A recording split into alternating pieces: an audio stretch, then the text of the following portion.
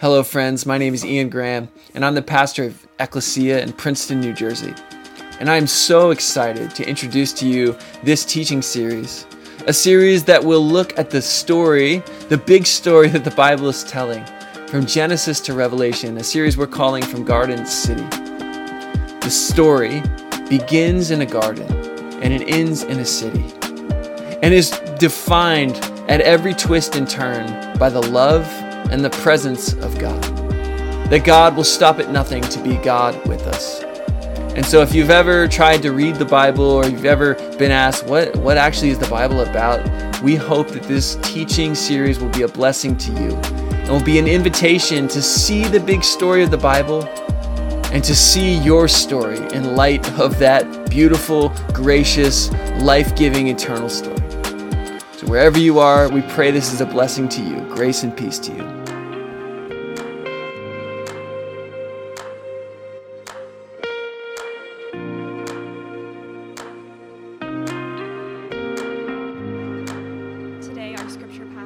From Exodus 19, 5 through 7, and Exodus 20, 1 through 17. There it is. Now, therefore, if you obey my voice and keep my covenant, you shall be my treasured possession out of all the peoples. Indeed, the whole earth is mine, but you shall be for me a priestly kingdom and a holy nation. These are the words that you shall keep and speak to the Israelites. So Moses came, summoned the elders of the peoples, and set before them all these words that the Lord had commanded him. I am the Lord your God, who brought you out of the land of Egypt, out of the house of slavery. You shall have no other gods before me. You shall not make for yourself an idol, whether in the form of anything that is in heaven above, or that is on earth beneath, or that is in the water under the earth. You shall not bow down to them or worship them. For I, the Lord your God, am a jealous God, punishing children for the iniquity of parents to the third and the fourth generation of those who reject me, but showing steadfast love to the thousandth generation of those who love me and keep my commandments. You shall not make wrongful use of the name of the Lord your God, for the Lord will not acquit anyone who misuses his name.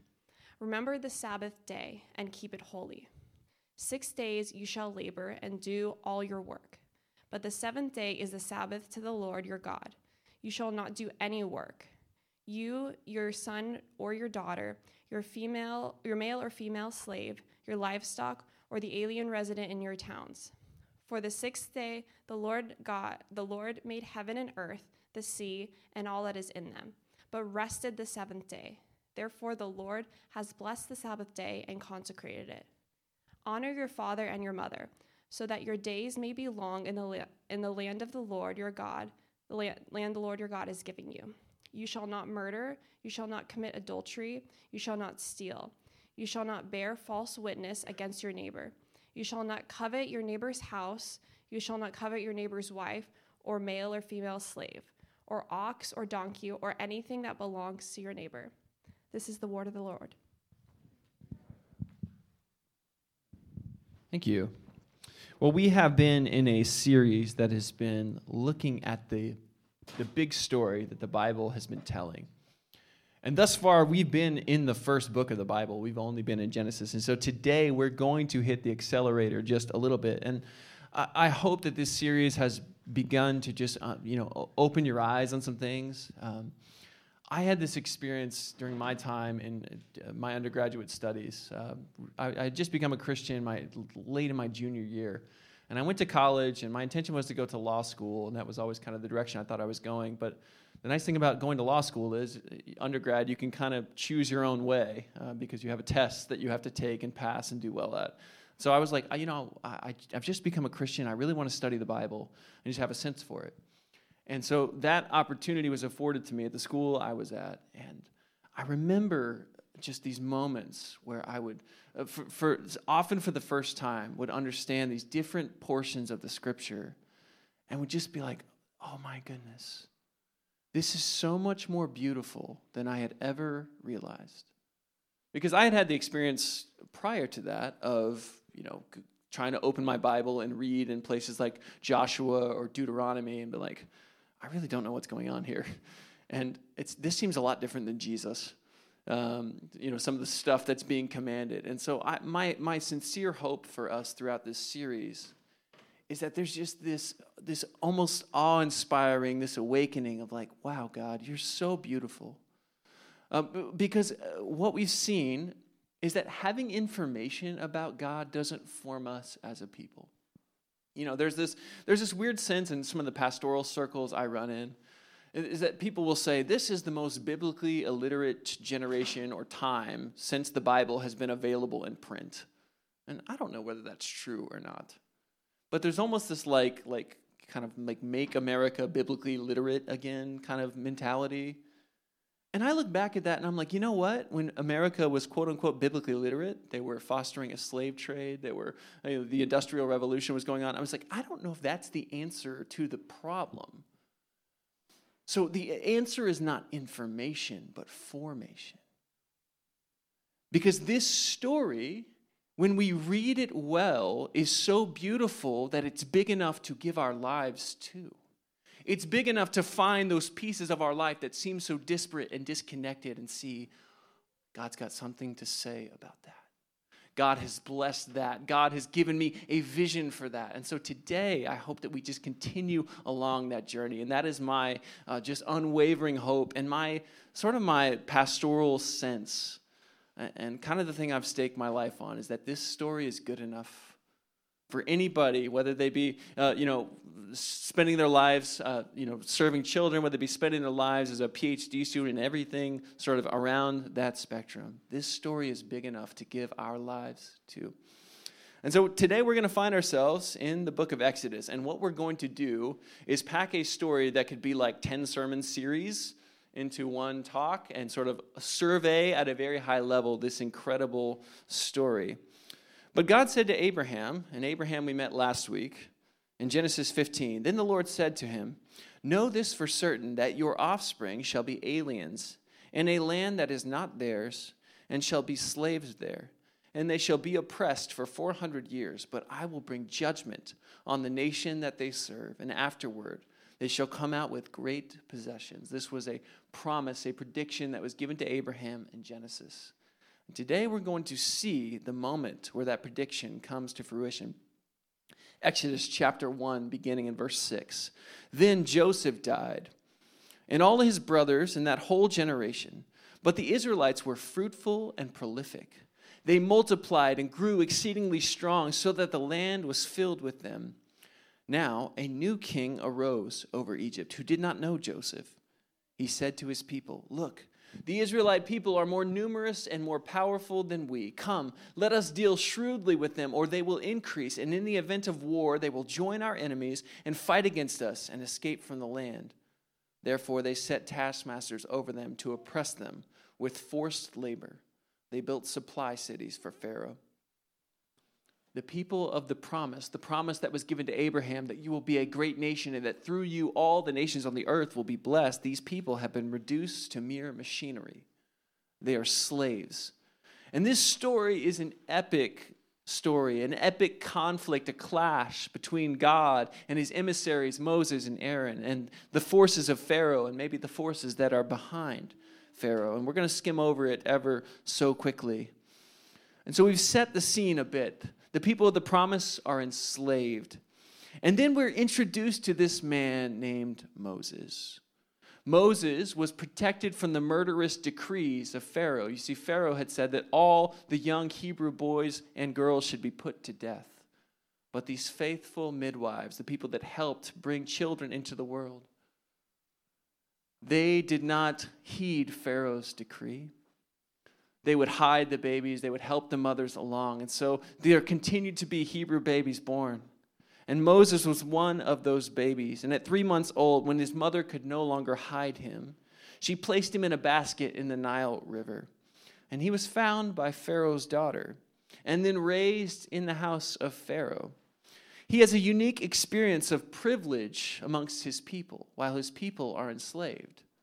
And one day, because he can freely walk about, he goes and he observes how his people are being treated. You see, Moses still knows, even despite his privilege, that he is a Hebrew, that these are his people, and he sees one of his people being mistreated. And this fills Moses with just profound sense of anger and indignation. And Moses responds in that anger. He takes the Egyptian and kills him and hides his body in the sand. He thinks he's gotten away with it. But the next day, Moses is walking through the working camps again.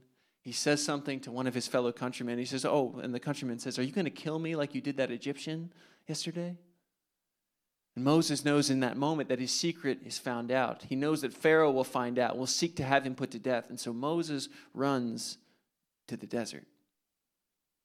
And for 40 years, Moses has adopted his new life as a foreigner, as an alien in a far-off land. He's a shepherd.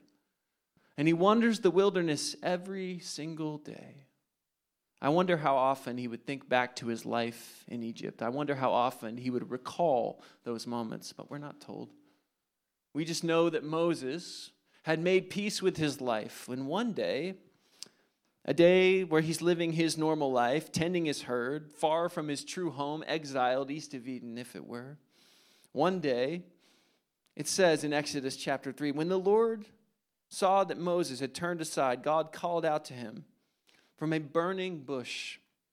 And the voice said to him, "Moses, Moses." And Moses said, "This is weird. There's a bush that's on fire that's talking to me, but here I am." Then the voice said, "Come no closer. Remove the sandals from your feet, for the place on which you are standing is holy ground." And he said further, "I am the God of your father, the God of Abraham, the God of Isaac, and the God of Jacob." You see, when God meets us, he reminds us. Because without memory, we are a people adrift, but God never forgets. God remembers, "I am the God. I have made a promise, and I will not go back on that promise." And Moses hears these words. And it says that Moses hid his face, for he was afraid to look at God. Then in verse 7 it says, "Then the Lord said, I have observed the misery of my people who are in Egypt. I have heard their cry on account of their taskmasters. Indeed, I know their sufferings. And I have come down to deliver them from the Egyptians and to bring them up out of that land to a good and broad land, a land flowing with milk and honey. The cry of the Israelites has now come to me, and I have also seen how the Egyptians oppress them. So come, I will send you to Pharaoh to bring my people, the Israelites, out of Egypt." But Moses said to God, "Who am I that I should go to Pharaoh and bring the Israelites out of Egypt?" And God said, "I will be with you. And this shall be the sign that it is I who have sent you. When you have brought the people out of Egypt, you shall worship God on this mountain." And it's here in this moment, one of the pivotal moments as we look at the big story that the Bible is telling, that we find a profound truth that is woven throughout the thread of the Scriptures. God always hears the cries of the oppressed. This is who God is. And notice what he says, "I know their sufferings." The Hebrew there is yada. I know, experiential, not just I'm aware, I have seen it.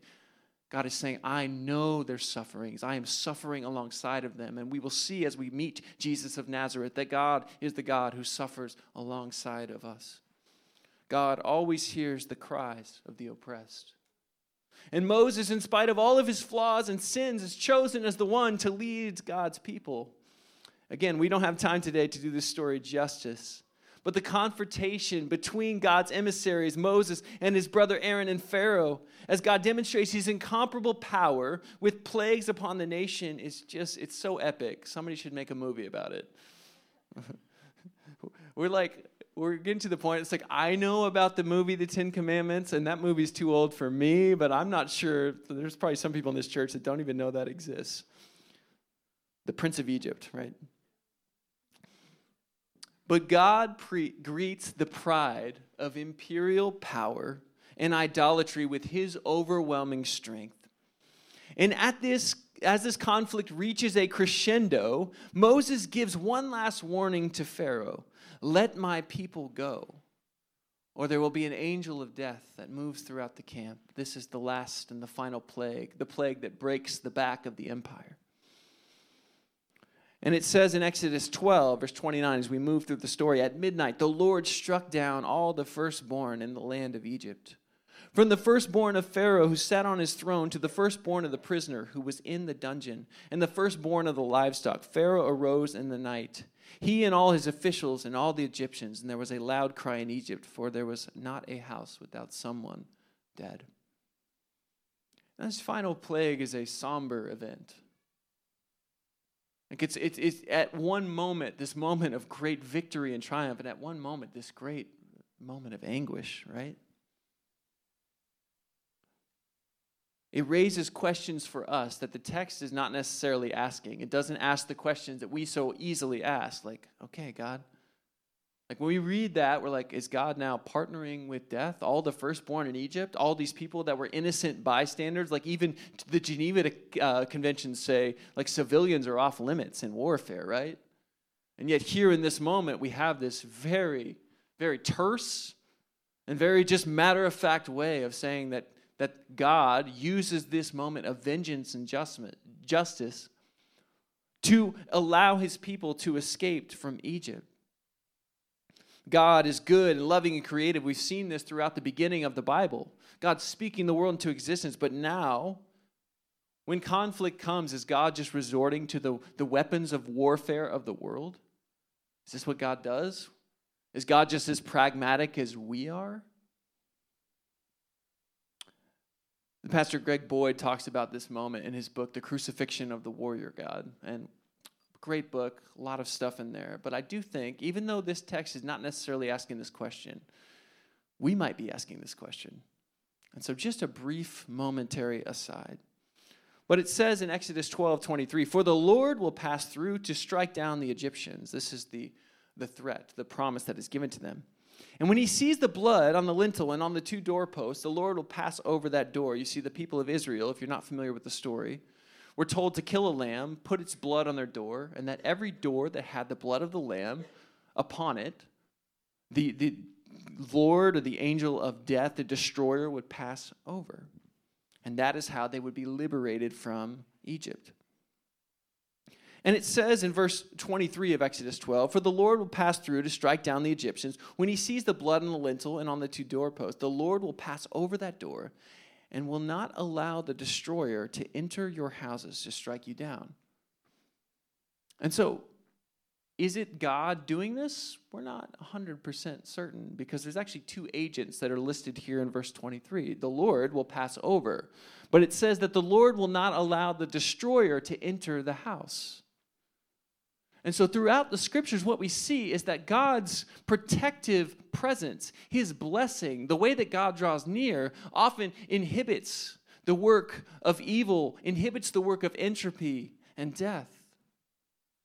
And oftentimes, God's judgment is him simply removing his presence, allowing sin to run its course. It is said throughout this text, this story, that Pharaoh keeps hardening his heart. And God will not impose himself upon our will. God will not co-opt us in a way. Pharaoh keeps turning away from God, and eventually Pharaoh, as representative of his people, and really Pharaoh has claims that are kind of saying he's a god himself. And Pharaoh, as representative of his people, has been hardening his heart, has been turning away from God. And it would seem in this moment in Exodus 12 that God allows that to run its full course. That God removes his protective hand of blessing and allows the destroyer to do its work. Now, there's so much more we could go into on that, and that is a big fulcrum point. But I do think it's important, as we're telling the story of this big and beautiful God, that we come to these moments where you're like, okay, is God just killing the firstborn in Egypt? That's going to raise some questions for us. And so I do think it's important. And I also want to say, if you have questions about these kind of things, Alpha is a great spot for you, but also, I'm your pastor. I love to unpack this stuff, and not in a way where it's like, here, let me show you the answer. For me, this stuff is born out of a life wrestling with God. And it will be for you too.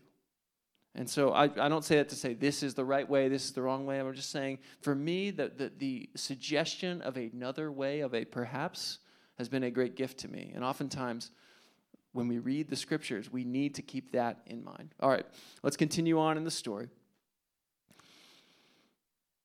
As the people leave hurriedly, they carry off the treasures. So as all of this unfolds on this Passover night, Pharaoh finally says, go, get out of here. Moses has been saying, let my people go. And Pharaoh's like, I can't take any more. Leave with your people.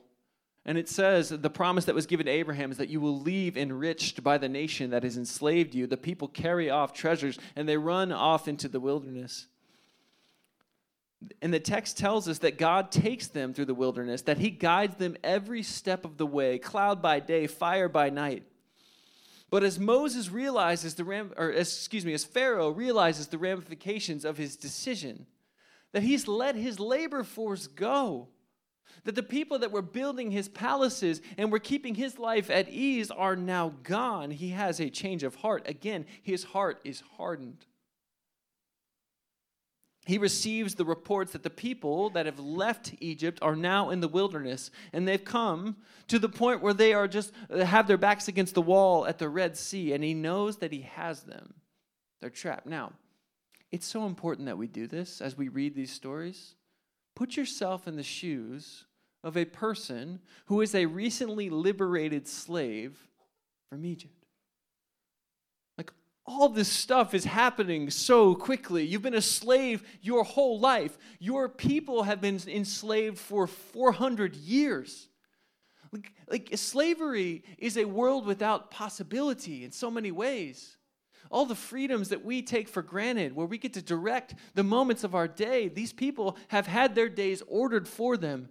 And they have borne the scars when those they have not followed the ways that were ordered for them. And now they're free and they're running off into the wilderness and they're just carrying treasures and everything they can take with them.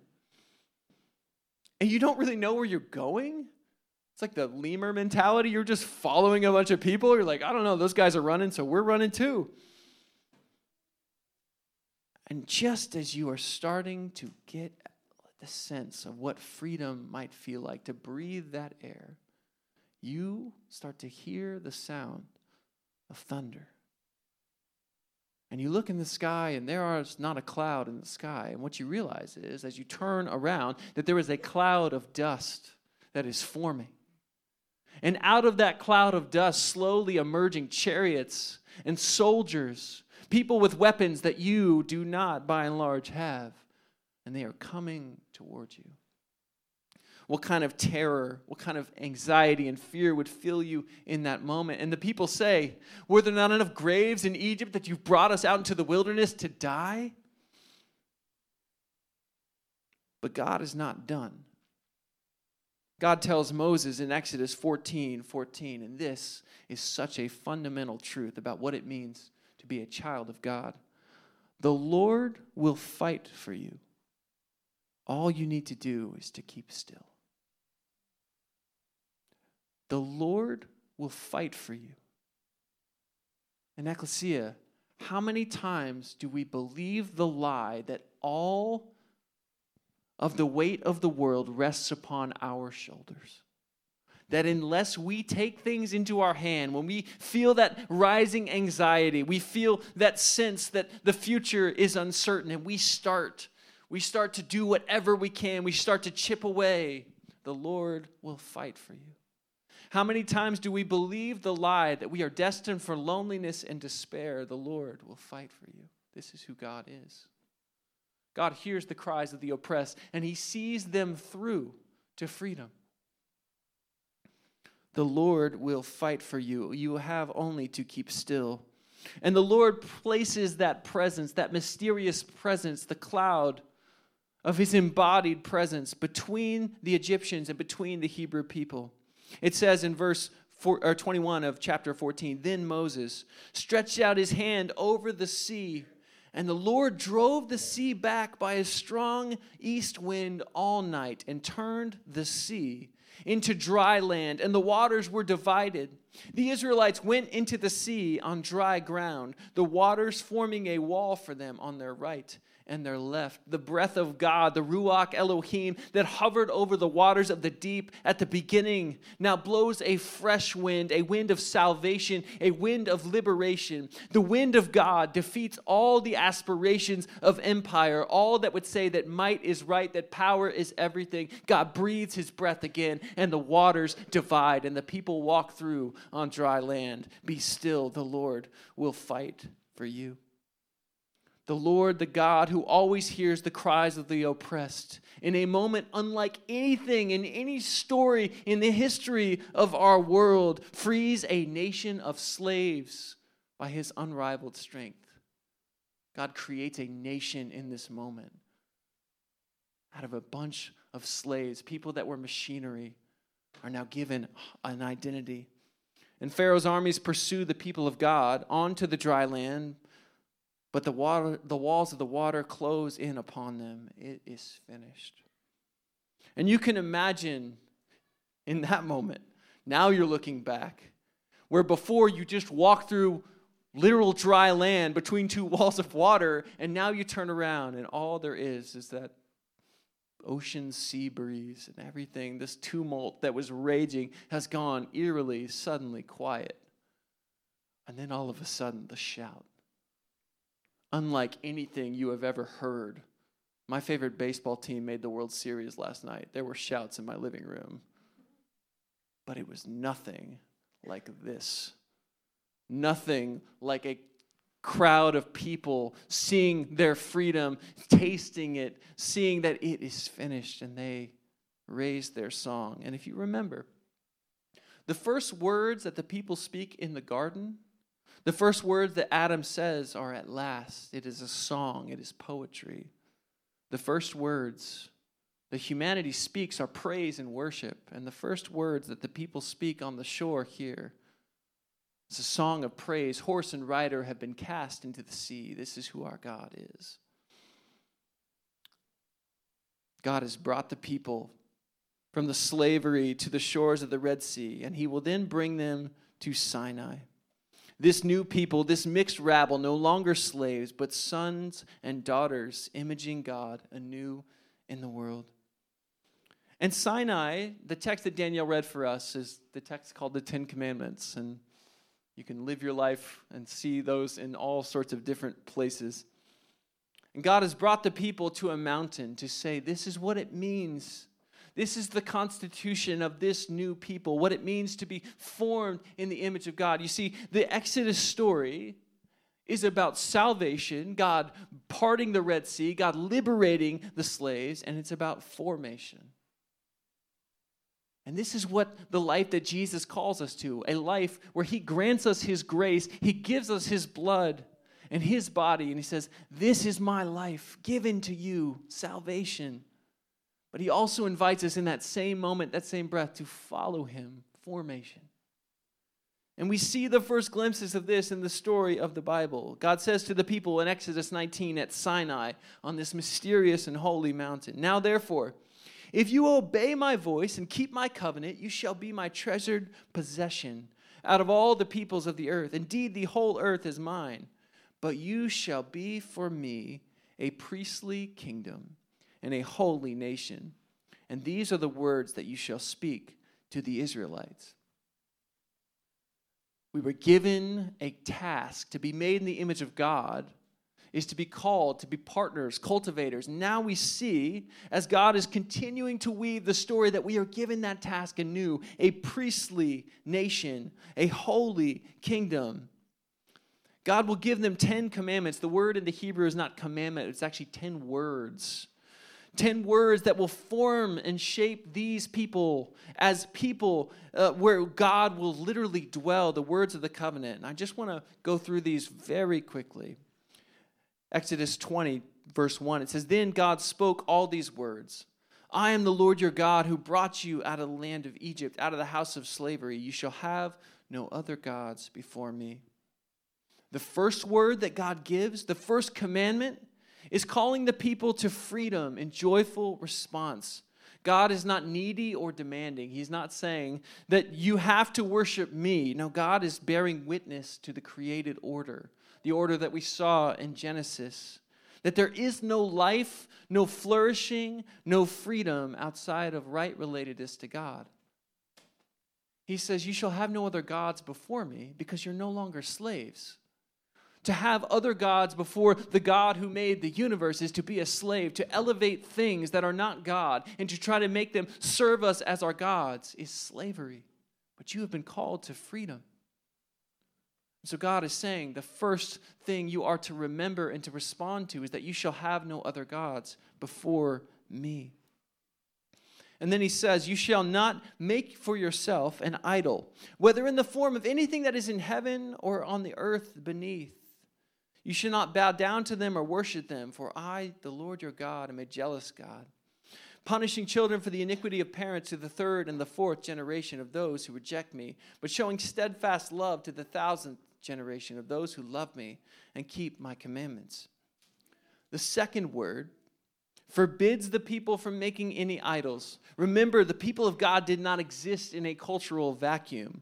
We just saw that they were in a contested cultural space. They were the people of God in Egypt. And in the other cultures that ran parallel to the people of God at this time, the gods needed images. They needed statues, things made out of human hands in order to show what God looks like. But we were called to be a priestly nation. We were formed in the image of God. What does a priest do? You know, I don't wear the collar as I walk throughout town, but when I get the chance to tell people that I'm a pastor, I know in that moment, this happens so often, it happened to me on Friday in an Uber, but usually it comes up belatedly. I'm in an Uber, the guy's been, talking about all kinds of stuff, he's been swearing at me, all that kind of stuff, and then we start talking about, what do you do? And I'm like, well, I'm a pastor. And he starts doing oh man, I've already said way too much. So he's like, he's kind of doing the thing where he's like kind of awkwardly, sheepishly. I'm like, dude, I'm from New Jersey. So like everything you just said, like not anything I haven't heard in my church. And it's this idea but we carry the name of God in the world. And we, not just me as a pastor, somebody ordained to this, we're called to be a priestly nation. And this is the heart of the next commandment that goes alongside of it, that you shall not, make wrongful use of the name of the Lord your God, for the Lord will not acquit anyone who misuses his name. Again, for so many of us, we have intuited that this is just not saying God's name in a sentence with other words in a certain way. But the Hebrew here has the connotation of carrying, is that we should not carry the name of the Lord God in vain. How much have we seen in our culture where people claiming the name of Jesus and then living in ways that are nothing like him, how much they defame his name? How much people turn away from God because of people saying that they are doing this in the name of Jesus. That is what it means to take the Lord's name in vain. We were called to be a priestly kingdom. We were made in the image of God. There are no idols because each one of us is an icon of the living God. You were created to image God in the world, and you were called to carry God's name with great reverence and in service in the life of the world. To make people say, who's the God you serve? Who is this Jesus? To live in such a way that people are compelled by your life, not repelled by it. Do not carry the Lord's name in vain is a call to carry the name for the life of the world. The fourth commandment says, remember the Sabbath day. And the fourth commandment, a call to Sabbath, to literally stop working, to take one day and get yourself in line with the rhythms of the Creator. You know who can't take a day off? Slaves. Do you see how fundamentally countercultural this commandment is? God is not saying, hey, when that clock strikes midnight, and really for them it was actually in the evening, because for the Hebrews, the day begins in the evening, which is a great grace we could go into later. But when that clock strikes midnight on Saturday or Sunday, however you see the Sabbath, and if you're doing something, you're working, I'm going to strike you down. This is not who God is. God is saying to a nation of slaves, people who could never stop, people who were defined by everything that they could make, that you are no longer known by what you can produce. Stop. Rest. Receive. And how many of us need that word today? That we have believed the lie that we have to produce at every moment of our lives. God is saying, stop. Rest. Receive. Salvation. Formation. And the rest of the commandments flow. Don't kill. Don't commit adultery. Don't steal. These are like intuited by just about every society in the history of the world. Like people are like, yeah, we can get down with that. Don't kill people. It's not right. Don't bear false witness. And the last commandment is interesting. You shall not covet your neighbor's house, your neighbor's wife, their male or female slave or ox or donkey or anything else that belongs to your neighbor. The last commandment, as people have sat with these texts for years, and the rabbis and those who have had these as their text, their words, for much longer than even we as Christians have immersed themselves in these 10 words. And you know what they have summarized and said? That these commandments flow in such a way, if you honor God first, if you don't make idols out of things of your hands, if you keep the Sabbath, if you don't carry the Lord's name in vain, if you don't kill, steal, all that other stuff, they flow in such a way that the last commandment is a summary. Not to covet, not to look at somebody else's life and say, I wish that were my life. The commandments flow in such a way that if you do these things, if you seek first these things, that you won't want somebody else's life. Salvation and formation, receiving the gift of the image of God that you were called to bear, is freedom. Looking at other people's life, whether it be through the lens that we get on Instagram, or whether it just be walking around and saying, oh, why didn't I get that blessing? Or why am I not like that? Why don't I look like that? Why don't I have these things? It's slavery. Salvation and formation. The 10 commandments, these 10 words, are not God saying, okay, I'm going to break it down for you really simply, figure it out. No, they're about freedom. Forming us into a priesthood, this nation of slaves will take upon this name of God and will carry this blessing that was promised to Abraham to the rest of the world. They're forming us. Spiritual formation in the way of love. Jesus would say it this way. Not lessen the commandments, mind you. But the greatest commandment is this, to love the Lord your God with all your heart, your soul, your mind, and your strength.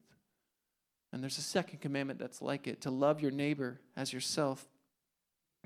And if we trace the arc of the Exodus story that we've surveyed so quickly, so it's really good, read it, we see this incredible truth unfolding. God hears the cries of the oppressed. God is always the God who hears the cries of the oppressed. And who among us hasn't found ourselves groaning and crying out under the weight of our slavery, whether it be the reality that we have imposed upon ourselves by our own hardening of hearts like Pharaoh, turning away from God ever so subtly but consistently, or whether it be the realities that sometimes have been imposed upon us as people do evil, as people have exhibited their own brokenness into our lives. And if God is the God who always hears the cries of the oppressed, then merely to cry out to God is to begin to transgress the order of the way that things are. When God gives the divine name to Moses, when Moses says, what is the name of this God that is sending me to enact this great act of liberation? God says, I am who I am. And in our world, everything says that it is what it is, that tomorrow will be like today. And what God says to Moses in that moment is that I am is greater than it is what it is. God is greater than your circumstances. God is greater than whatever is keeping you enslaved. And he will come to you, and he will liberate you, and he will call you to himself. Jesus, when he would talk about the work that he was undertaking, would talk about this in the sense of Exodus. When he opens the scroll of the book of Isaiah, in the first text that he reads in Luke chapter 4, he says, the Spirit of the sovereign Lord is upon me, to declare good news to the captives and freedom for the oppressed, to open the eyes of the blind. God is bringing his freedom near to us, and we are called to be his people. And when Jesus would reflect on what he was called to do, he would use this image of Passover. And if you have the communion elements, I invite you to pull them out. In a moment, we're going to move just to a time of response, a time of the table, and then we're simply going to ask God to show up.